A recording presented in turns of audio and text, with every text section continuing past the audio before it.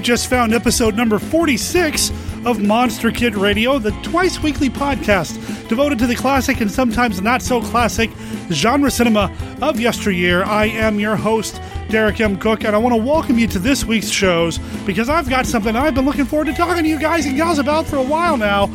I was fortunate enough to write the foreword to the new book, White Zombie, the novelization by frequent Monster Kid Radio guest Stephen D. Sullivan. We're going to have him on the show this week. In part one of our discussion, we're going to talk a little bit about how he decided to take White Zombie and turn it into a novel, as well as the whole novelization process, and a little bit about his history as somebody who's written novel adaptations for other media. And because we're talking about the novelization of White Zombie in this week's episodes of Monster Kid Radio, I thought it fitting that we'd play the song Electric Zombie at the top of the show by the band Waka Jawaka.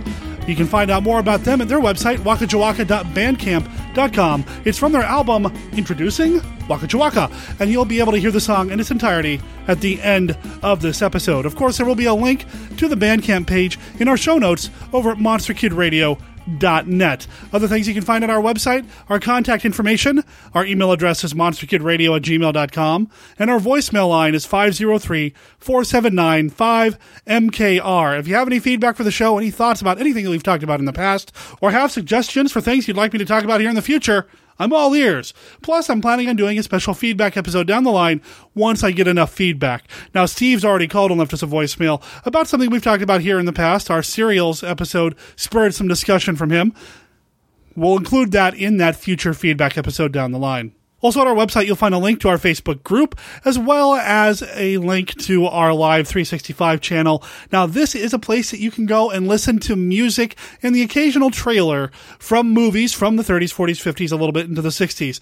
Admittedly, it's not been updated in quite a while. However, I still get an email at least once a week from somebody saying that they liked the station through Live 365. So if you are a user of that service, please look up Monster Kid Radio, or again, follow the link from our website to go check that out. I want to say a big congratulations to Monster Kid Radio guest Joe Stuber. He was on the show when we talked about Abbott and Costello Meet Frankenstein a few months back. He just launched his new show, Comic Book Central. Now, this podcast is a comic book-centric podcast. The tagline is that he's bringing comic books to life. So it's not necessarily just a comic book review show. Instead, he's talking about bringing comic books out of their four-color media into something different, like maybe a film or a TV show or something like that. In episode number 1 that was just released last week, his guest was Stan Lee, so you know he's not messing around.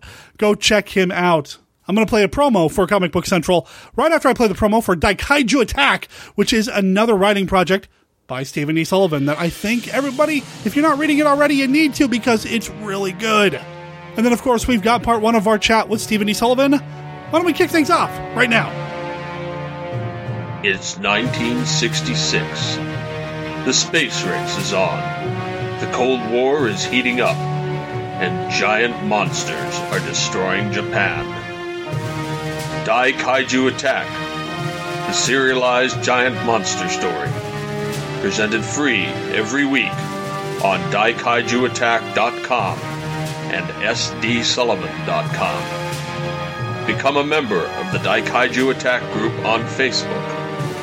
Join the action today.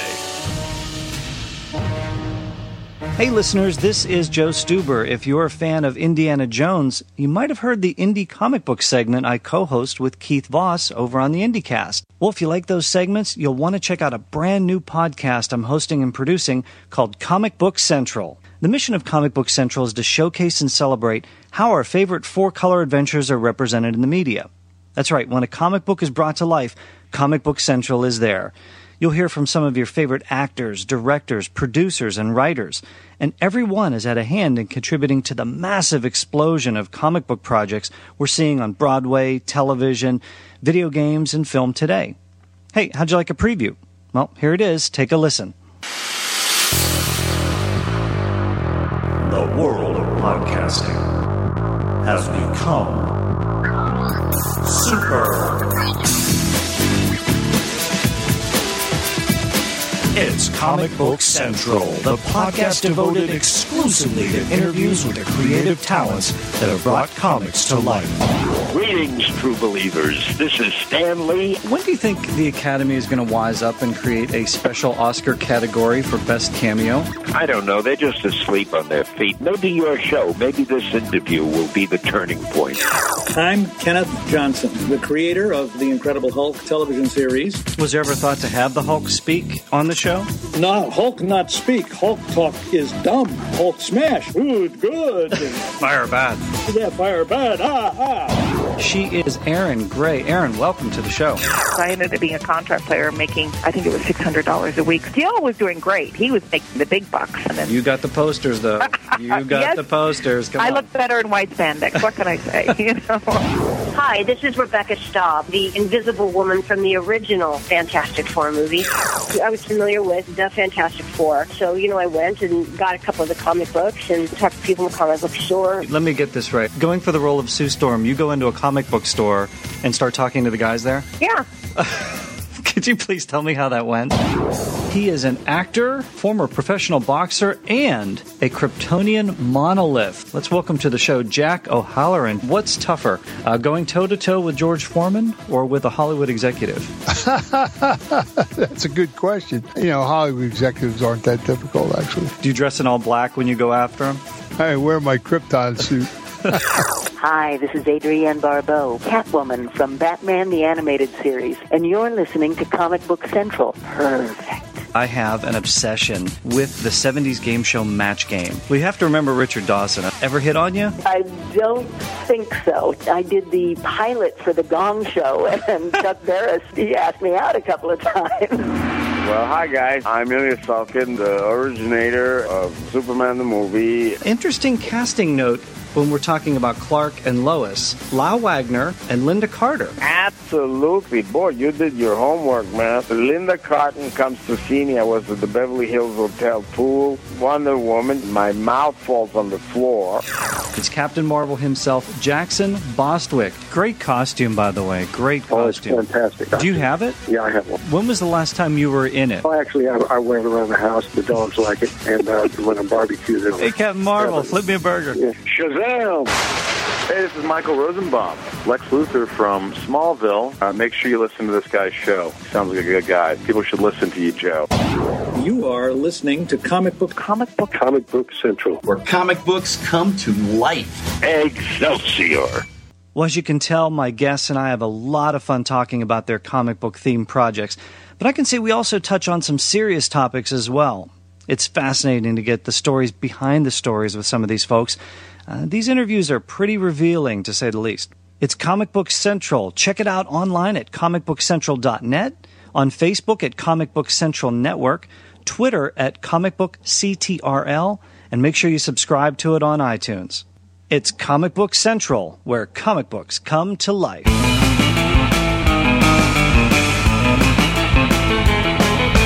If you ask a modern monster movie enthusiast about zombie movies, they're going to go to the flesh-eating, the brain-eating, the Romero style, maybe the 28 Days style type zombie. But the truth is, we had zombie movies before 1968, before Uncle George did his thing. And the very first one of these movies is White Zombie from 1932, starring the immortal Bela Lugosi. Well, this is a movie that slipped into the public domain over the years. You can find it on many different box sets. Just came out a couple of months ago, I believe, as a nice Blu-ray edition, and there's another Blu-ray edition coming next year. Even though the movie is readily available, you might want a little bit more White Zombie in your life, and there's a really good way to do it these days because Monster Kid Radio guest Stephen D. Sullivan has recently released his adaptation of the classic film, and I've got him here on the show. How's it going, Steve? Hey, it's going really well, Derek. How's it going with you? It's going great, man. It's been a little while since we've had you on. How have things been going? It has been. I've been insanely busy. Even without, like a kid graduating from college and moving to New York City and the other kid in the middle of college, and anniversaries and that kind of stuff, I have been just a writing fiend in 2013. You've been banging it out with your Daikaiju Attack series, which is a Facebook-only short story series, right? Well, it's an online-only series. Okay. I have a Facebook group devoted to supporting it. But it's a free weekly giant monster serial, and if you go to daikaijuattack.com or StephenDSullivan.com or SDSullivan.com, you can read it free online every week. It's only online, but not only on Facebook. Gotcha. And we do try to play the promo for that here on the show every once in a while, and of course there will be a link in the show notes to that website as well as your own website. Now, we mentioned Daikaiju Attack. You've been writing a lot, but obviously we want to talk about the new book. The new book. Yes. Which means a lot to me. People who know my background as a podcaster know that for 5 years I did the zombie thing. White Zombie is one of my favorite zombie movies, hands down one of the most important, if not the most important zombie film of all time. It started the whole thing off. Right. The first appearance of the word zombie in a major film, anyway. Right. Yeah, it's the first feature-length film. Like I said, 1932, Lugosi's hot off the success of Dracula. A lot of the movie was shot on the Universal Studios lot, so it has a nice, rich feel. What drew you to White Zombie in the first place? Well, it's a great film, and it stars Bella, and anything starring Bella is interesting to most of us monster kids. And it's very moody, but the way it kind of came about is I've done a reasonable amount of tie-in work, working on other people's characters, whether it was in comics when I was doing Teenage Mutant Ninja Turtles or the Dungeons & Dragons work that I did or the Dragonlance books that I did. And I also have done a number of movie novelizations, including the kids' novelization for the original Iron Man film and the Thunderbirds film and a couple of others. And I've always found it really fun to work on those kind of things, to work on a novelization or work on one of these major properties. But the problem with it is that at the end of the day, all your work belongs to the rights holder of the property. So the Speed Racer people own the Speed Racer stuff that I did. The Thunderbirds people own the Thunderbird stuff that I did. Iron Man, obviously owned by Marvel, now Disney, and who knows what else they'll swallow up next. And the trouble with doing that kind of work is that you don't have any control over the work that you've done. So, for instance, there have been points at which I've had a number of very popular fantasy books out, and the rights holder would suddenly decide they were just going to put them out of print. And when something goes out of print, if you have a royalty attached to it, suddenly you're not getting any royalties anymore. So the kind of income stream you were counting on from long-term investment in a project suddenly just dries up and goes away if you don't own that project. White Zombie, since it's public domain, that means that the public is free to create derivative works for it. So as I was thinking, gosh, it would really be nice to do another movie adaptation, and gosh, I really don't want to spend a lot of time on something that someone else owns. Somewhere in there, actually I think it was probably listening to the B-Movie Cast, a little light bulb went off on my head and said, wait a minute, there are movies that are in the public domain that I could do an adaptation of the same way I did Iron Man. And you could do that and control the property. And White Zombie was right at the top of the list of public domain films that I thought would be a good adaptation and would play right into the monster kids who I'm now seeing are probably my main audience. You mentioned this in your book as well. I believe it's in the author's note. Peter H. Brothers wrote a book called Devil Bat Diary, which is kind of a different take on the classic Bella film, The Devil Bat. He didn't adapt the movie. He took the characters from the movie and did his own story, kind of circling around the movie, if that makes any sense. Sure. And that's a great film. That would be a wonderful film to adapt, just straight up. But since he'd already done that obviously was out of the running. And I was interested in the fact that he'd taken this public domain work and done kind of a continuation, or it's not really a homage. It's kind of hard to explain exactly what he did, but you can find it online and look and check it out on Amazon and that kind of stuff. Sure. And I thought that was a really interesting concept. And from there, I took the step of saying, well, yes, you could do that, but this might be kind of an answer to a question that I was asking myself, which is, how can I adapt something that's well known, that will bring eyes to my work overall, and still own the rights? And yeah, so all credit to Peter for kind of coming up with the original pseudo concept that I developed this idea from. Yeah, his approach was this is the true story of the true case that the film was based on. Whereas what you're doing is just, I don't want to say just an adaptation because I don't want to make it sound like it's somehow lesser. In fact, it's not. I find this to be a grander undertaking because you have this film that you basically are trying to recreate through your prose. What was the process? I mean, how did you begin this? The way novelizations usually work, and that's what this is. This is a novelization. And if you've ever read a Star Trek novelization or any of the novelization of Alien or any of the kind of classic novelizations or mine, what happens is that you get the script to work from, and then you add to it what you can and try to make the whole scenario richer. So, for instance, Vonda McIntyre's Star Trek novelizations of The Wrath of Khan, and I think she did Star Trek 3 too, there's kind of a more depth to what you see in the movie. And some of those she may have gotten from notes from the producers or something. But the idea is generally to make it kind of a richer world revolving around, in this case, it's about a 70-minute screenplay. So it's a fairly short book. But the idea is to take what's there and to make it a novel, right? It feels more like a novel than it feels like just a movie script. Sure. I mean, they're definitely two different mediums. I mean, with the film, you've got pictures and you've got sound. I mean, those are the only two real senses you can manipulate. Whereas with a novel, you've got everything. And I'm fascinated with the idea of sitting down and watching a movie and not just transcribing it into a novel, but you did do a bit of transcription or had somebody do some transcription for you. Yeah.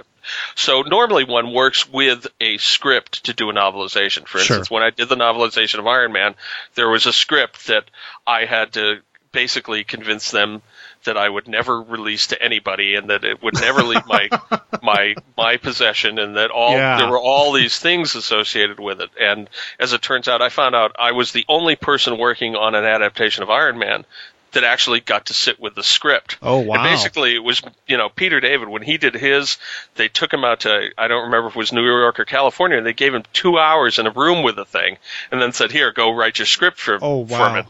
I actually had the script for Iron Man in my house because I basically said to him, look, I've done this for years. I live in Wisconsin. Nobody cares. Nobody cares that I have the script for Iron Man in my house in Wisconsin. Uh-huh. Maybe they care in California. Maybe they care in New York. But if I were to go out and stand on the street and say, I have the script to Iron Man in my house, they'd all just yeah, right. Who cares? That's nice, Steve. Right, exactly. Of course you do. Go back and hide in your basement and keep writing. That's what you do, right? So anyway, normally you'd have a script for something like this. Now, White Zombie is an old film, and it's in the public domain. And there might be a script for it out there somewhere. I didn't really go looking for it, because if there was a printed script, maybe someone would have some kind of proprietary rights in it. But anything created from a public domain work, it's a public domain work, and if you use that as a basis for something, then you can own what you create. So what I did with this was I took a public domain copy of the movie off of archive.org, and I sent it out to a woman that I know who is a court reporter. And she sat down with the movie and literally transcribed the dialogue from the movie the way she would do in a court reporting setting. And so what I got from her was kind of a long list of the dialogue and who had said it and that kind of stuff. That was the basis for my recreated script. I took the transcription that Andrea had supplied me, and then I sat down with the movie and watched the movie with the dialogue and basically would describe the action I was seeing on screen. So when the carriage is going through the jungles at the beginning of the movie, I'd talk a little bit about that. And then, when it shifted scenes, I would put in the scene cuts. So what I ended up with is a recreated version of the original screenplay. It's not the original screenplay. It's a version of the screenplay that I created by watching the film. I don't know if the distinction there is completely obvious. But that was how it started. And that process took a while because, well, for one thing, court reporters are not used to dealing with the accents of Bela Lugosi and Joseph Cawthorn. Yeah.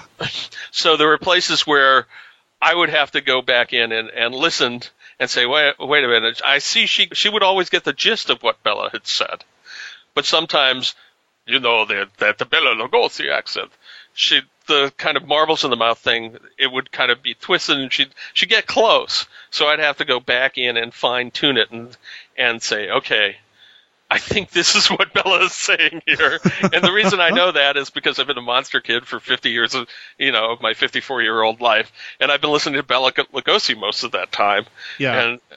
And most of us are fluent in Bela right now, so I think. Right. Yeah, but despite that, there's the one part in the story where he's introducing the zombies to one of the other characters, and he has most of his introduction of the zombies is fairly straightforward if you can pierce out the fact that they all have French Creole kind of sounding names. Yeah. Which even that is tricky for a transcriptionist who's used to working in English. Yeah. But there's a point where Lugosi says, "With him still I have troubles at times," or something like that, right?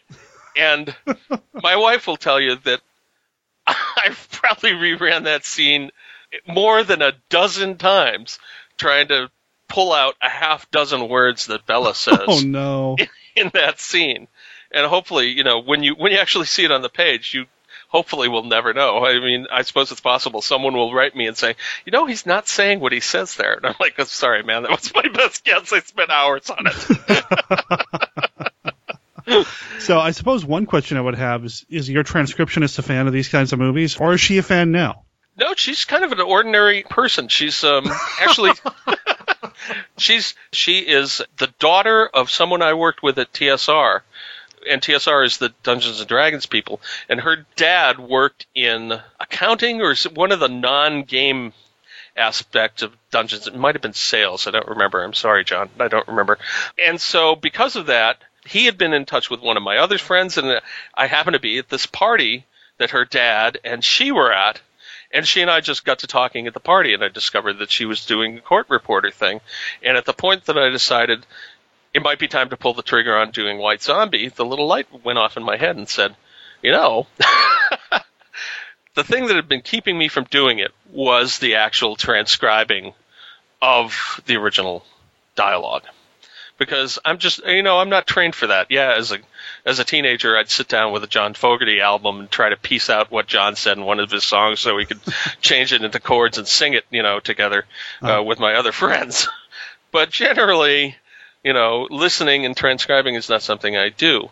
And meeting her caused this light bulb to go on over my head. Yeah, she's not a big Monster Kid or anything, but she was really kind of fascinated with the whole idea of doing this because it's something she'd never done anything like it before.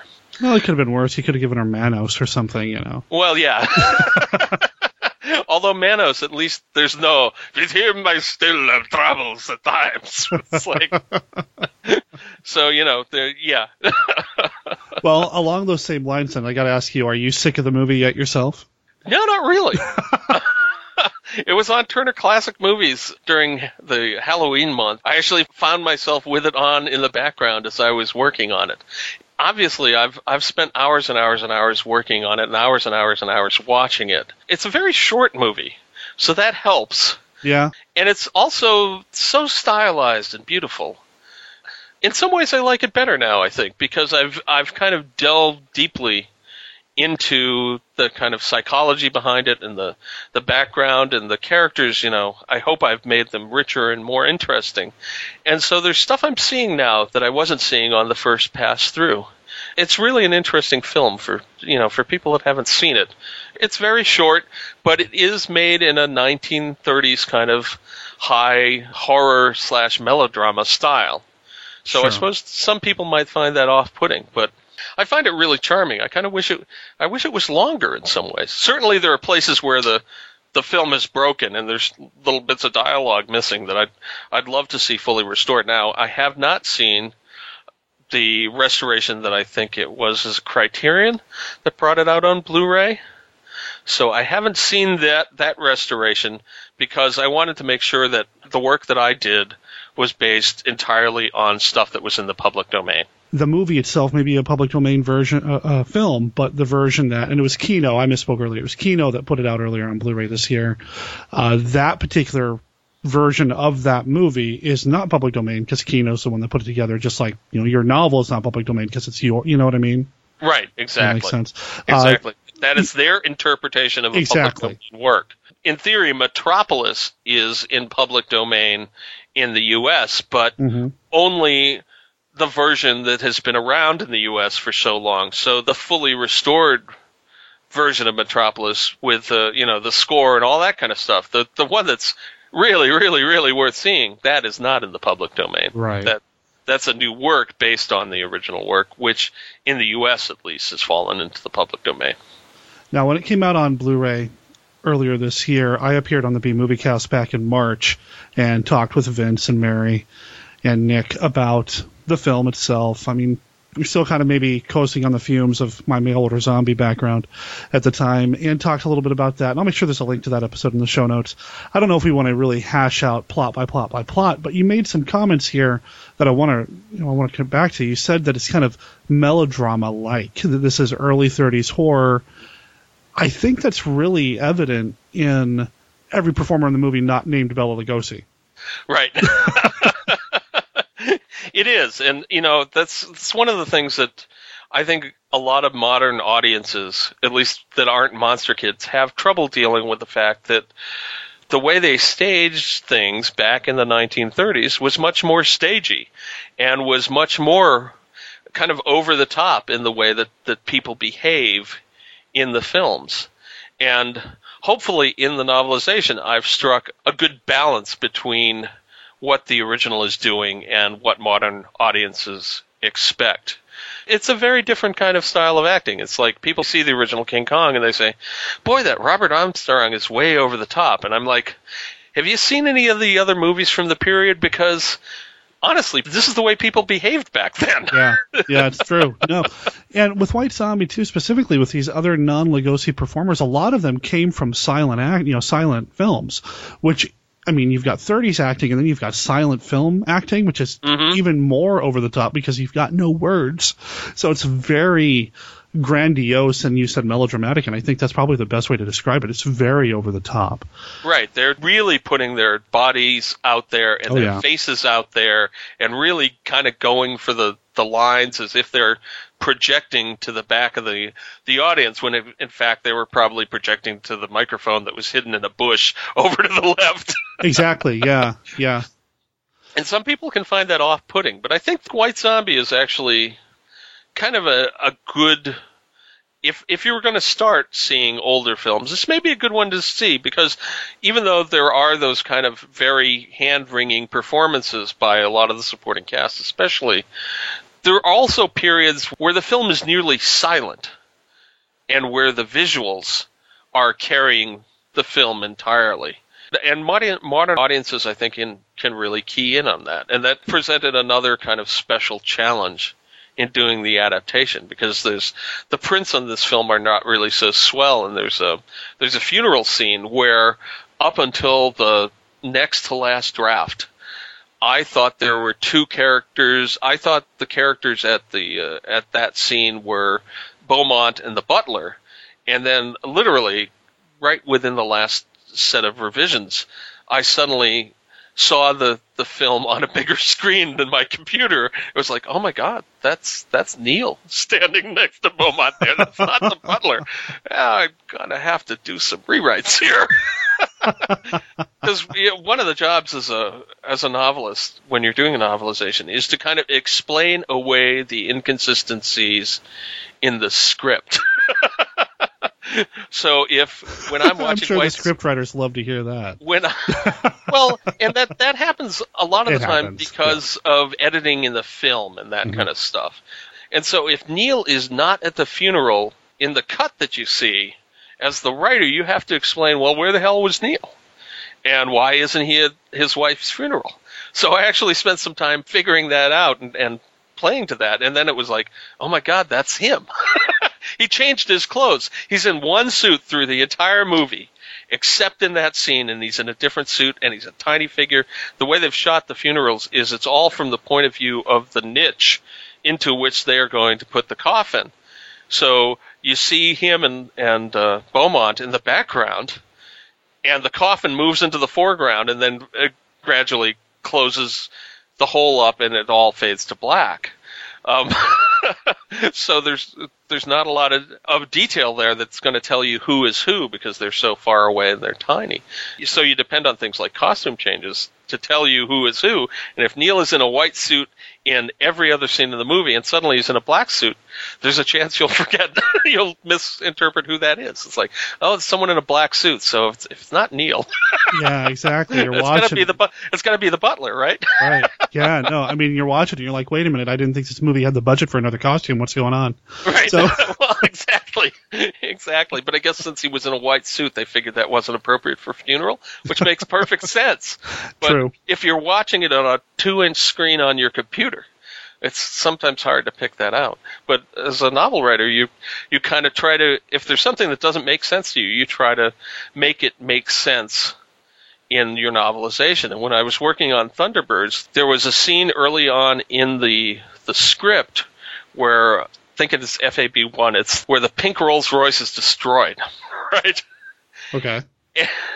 And then later in the script, it just shows back up. As the one that was novelizing that film, I was like, well, people are going to remember that it blew up in scene 4, and then it's completely intact in scene 14. So I have to figure out how to explain that, and whether it's just a line that says, oh, this is Fab 2, right? Well, there you go. You have to figure that out. But the hazard of being someone that does this is you can spend a lot of time doing that, and then it doesn't matter. So I spent time talking with my editor and rereading the script and figuring out where I could introduce the fact that this was another one that they had in a garage and no one should worry about it. And then when I saw the final movie, they cut out the scene where it had blown up. Oh, good. So it was like, wait a minute, I spent all this time figuring out how to explain this away, and then you just used a jump cut to eliminate the fact that it had been destroyed in the first place? Well, and I've actually heard that as well about other novels. Like, I believe it's the novelization for Darkman. The ending of the novel is completely different than the movie because the script that they were working off of when they were writing the novel ended up going through some changes and that sort of thing. And, I mean, nobody's going to tell the person who's doing the adaptation, that there's been a change on set or whatever. So, yeah, I'm fascinated by that as well. Now, obviously, with White Zombie, it's not like somebody went back and reshot something after you wrote the novel. Right. We already have a very solid touchstone to look at. And I guess compare your book to. I mean, is it fair to compare the two, or you think it's its own beast at this point? I do think it's fair to compare the two. In fact, if you're really wanting to compare the two, there is the special edition of White Zombie includes my very creation of the script. So you can actually take the script, as I saw it, and then compare that to the film. And I didn't go back in and doctor the script to match the film. I might have taken out some of Dr. Bruner has a tendency to stutter and repeat words. Sure. So I would take out those words and say, Dr. Bruner has the tendency to repeat words and stutter, right? So there are little corrections like that. But in terms of changing the dialogue to fit what I did later, no, I didn't do any of that. So the comparison is there, and I invite it in the fact that I think that people that like the movie are going to like the adaptation.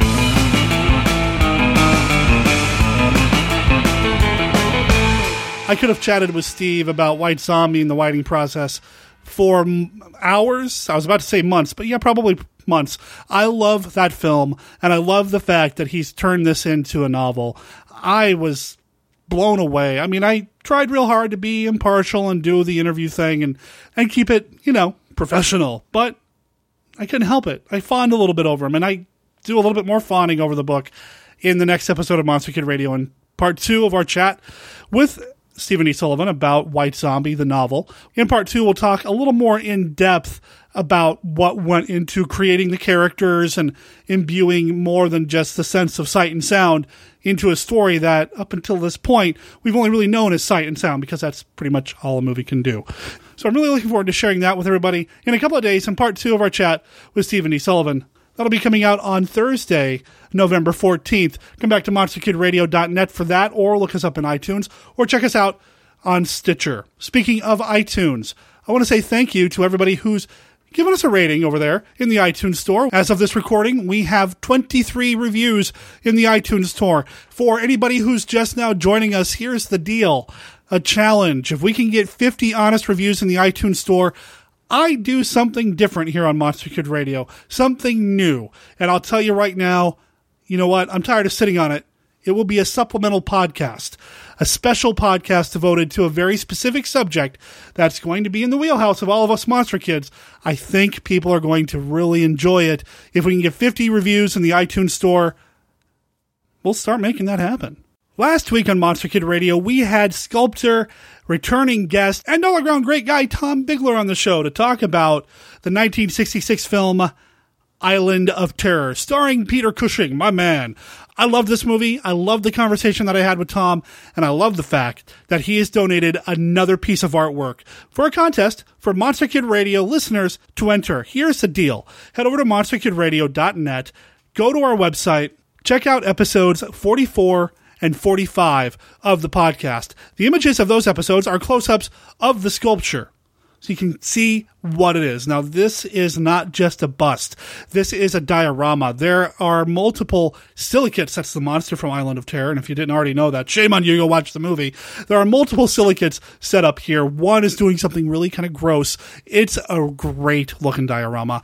It's a contest. It's a drawing. Here's how you enter. When we were chatting, Tom compared Island of Terror to a somewhat recent monster movie, and we're going to play off of that idea. Email me at monsterkidradio@gmail.com, your name, your mailing address, and the name of a monster movie within the past 10 years, a recent movie within the past 10 years that you think Monster Kids should see. Pretty simple. We're going to take entries until the end of the month. November 30th is the cutoff date for this. So get your emails in. Only one entry per person, and I've already got a handful of entries. So if you want in on this, send in your entry ASAP. Monster Kid Radio is a registered service mark of Monster Kid Radio, LLC. All original content of Monster Kid Radio by Monster Kid Radio, LLC is licensed under a Creative Commons Attribution, Non-Commercial, No Derivations 3.0 Unported license. Of course, that does not apply to the song Electric Zombie, which appears on the album Introducing Waka Jawaka by the band Waka Jawaka. It appears on this episode of Monster Kid Radio with their permission. Talk to you in a couple of days.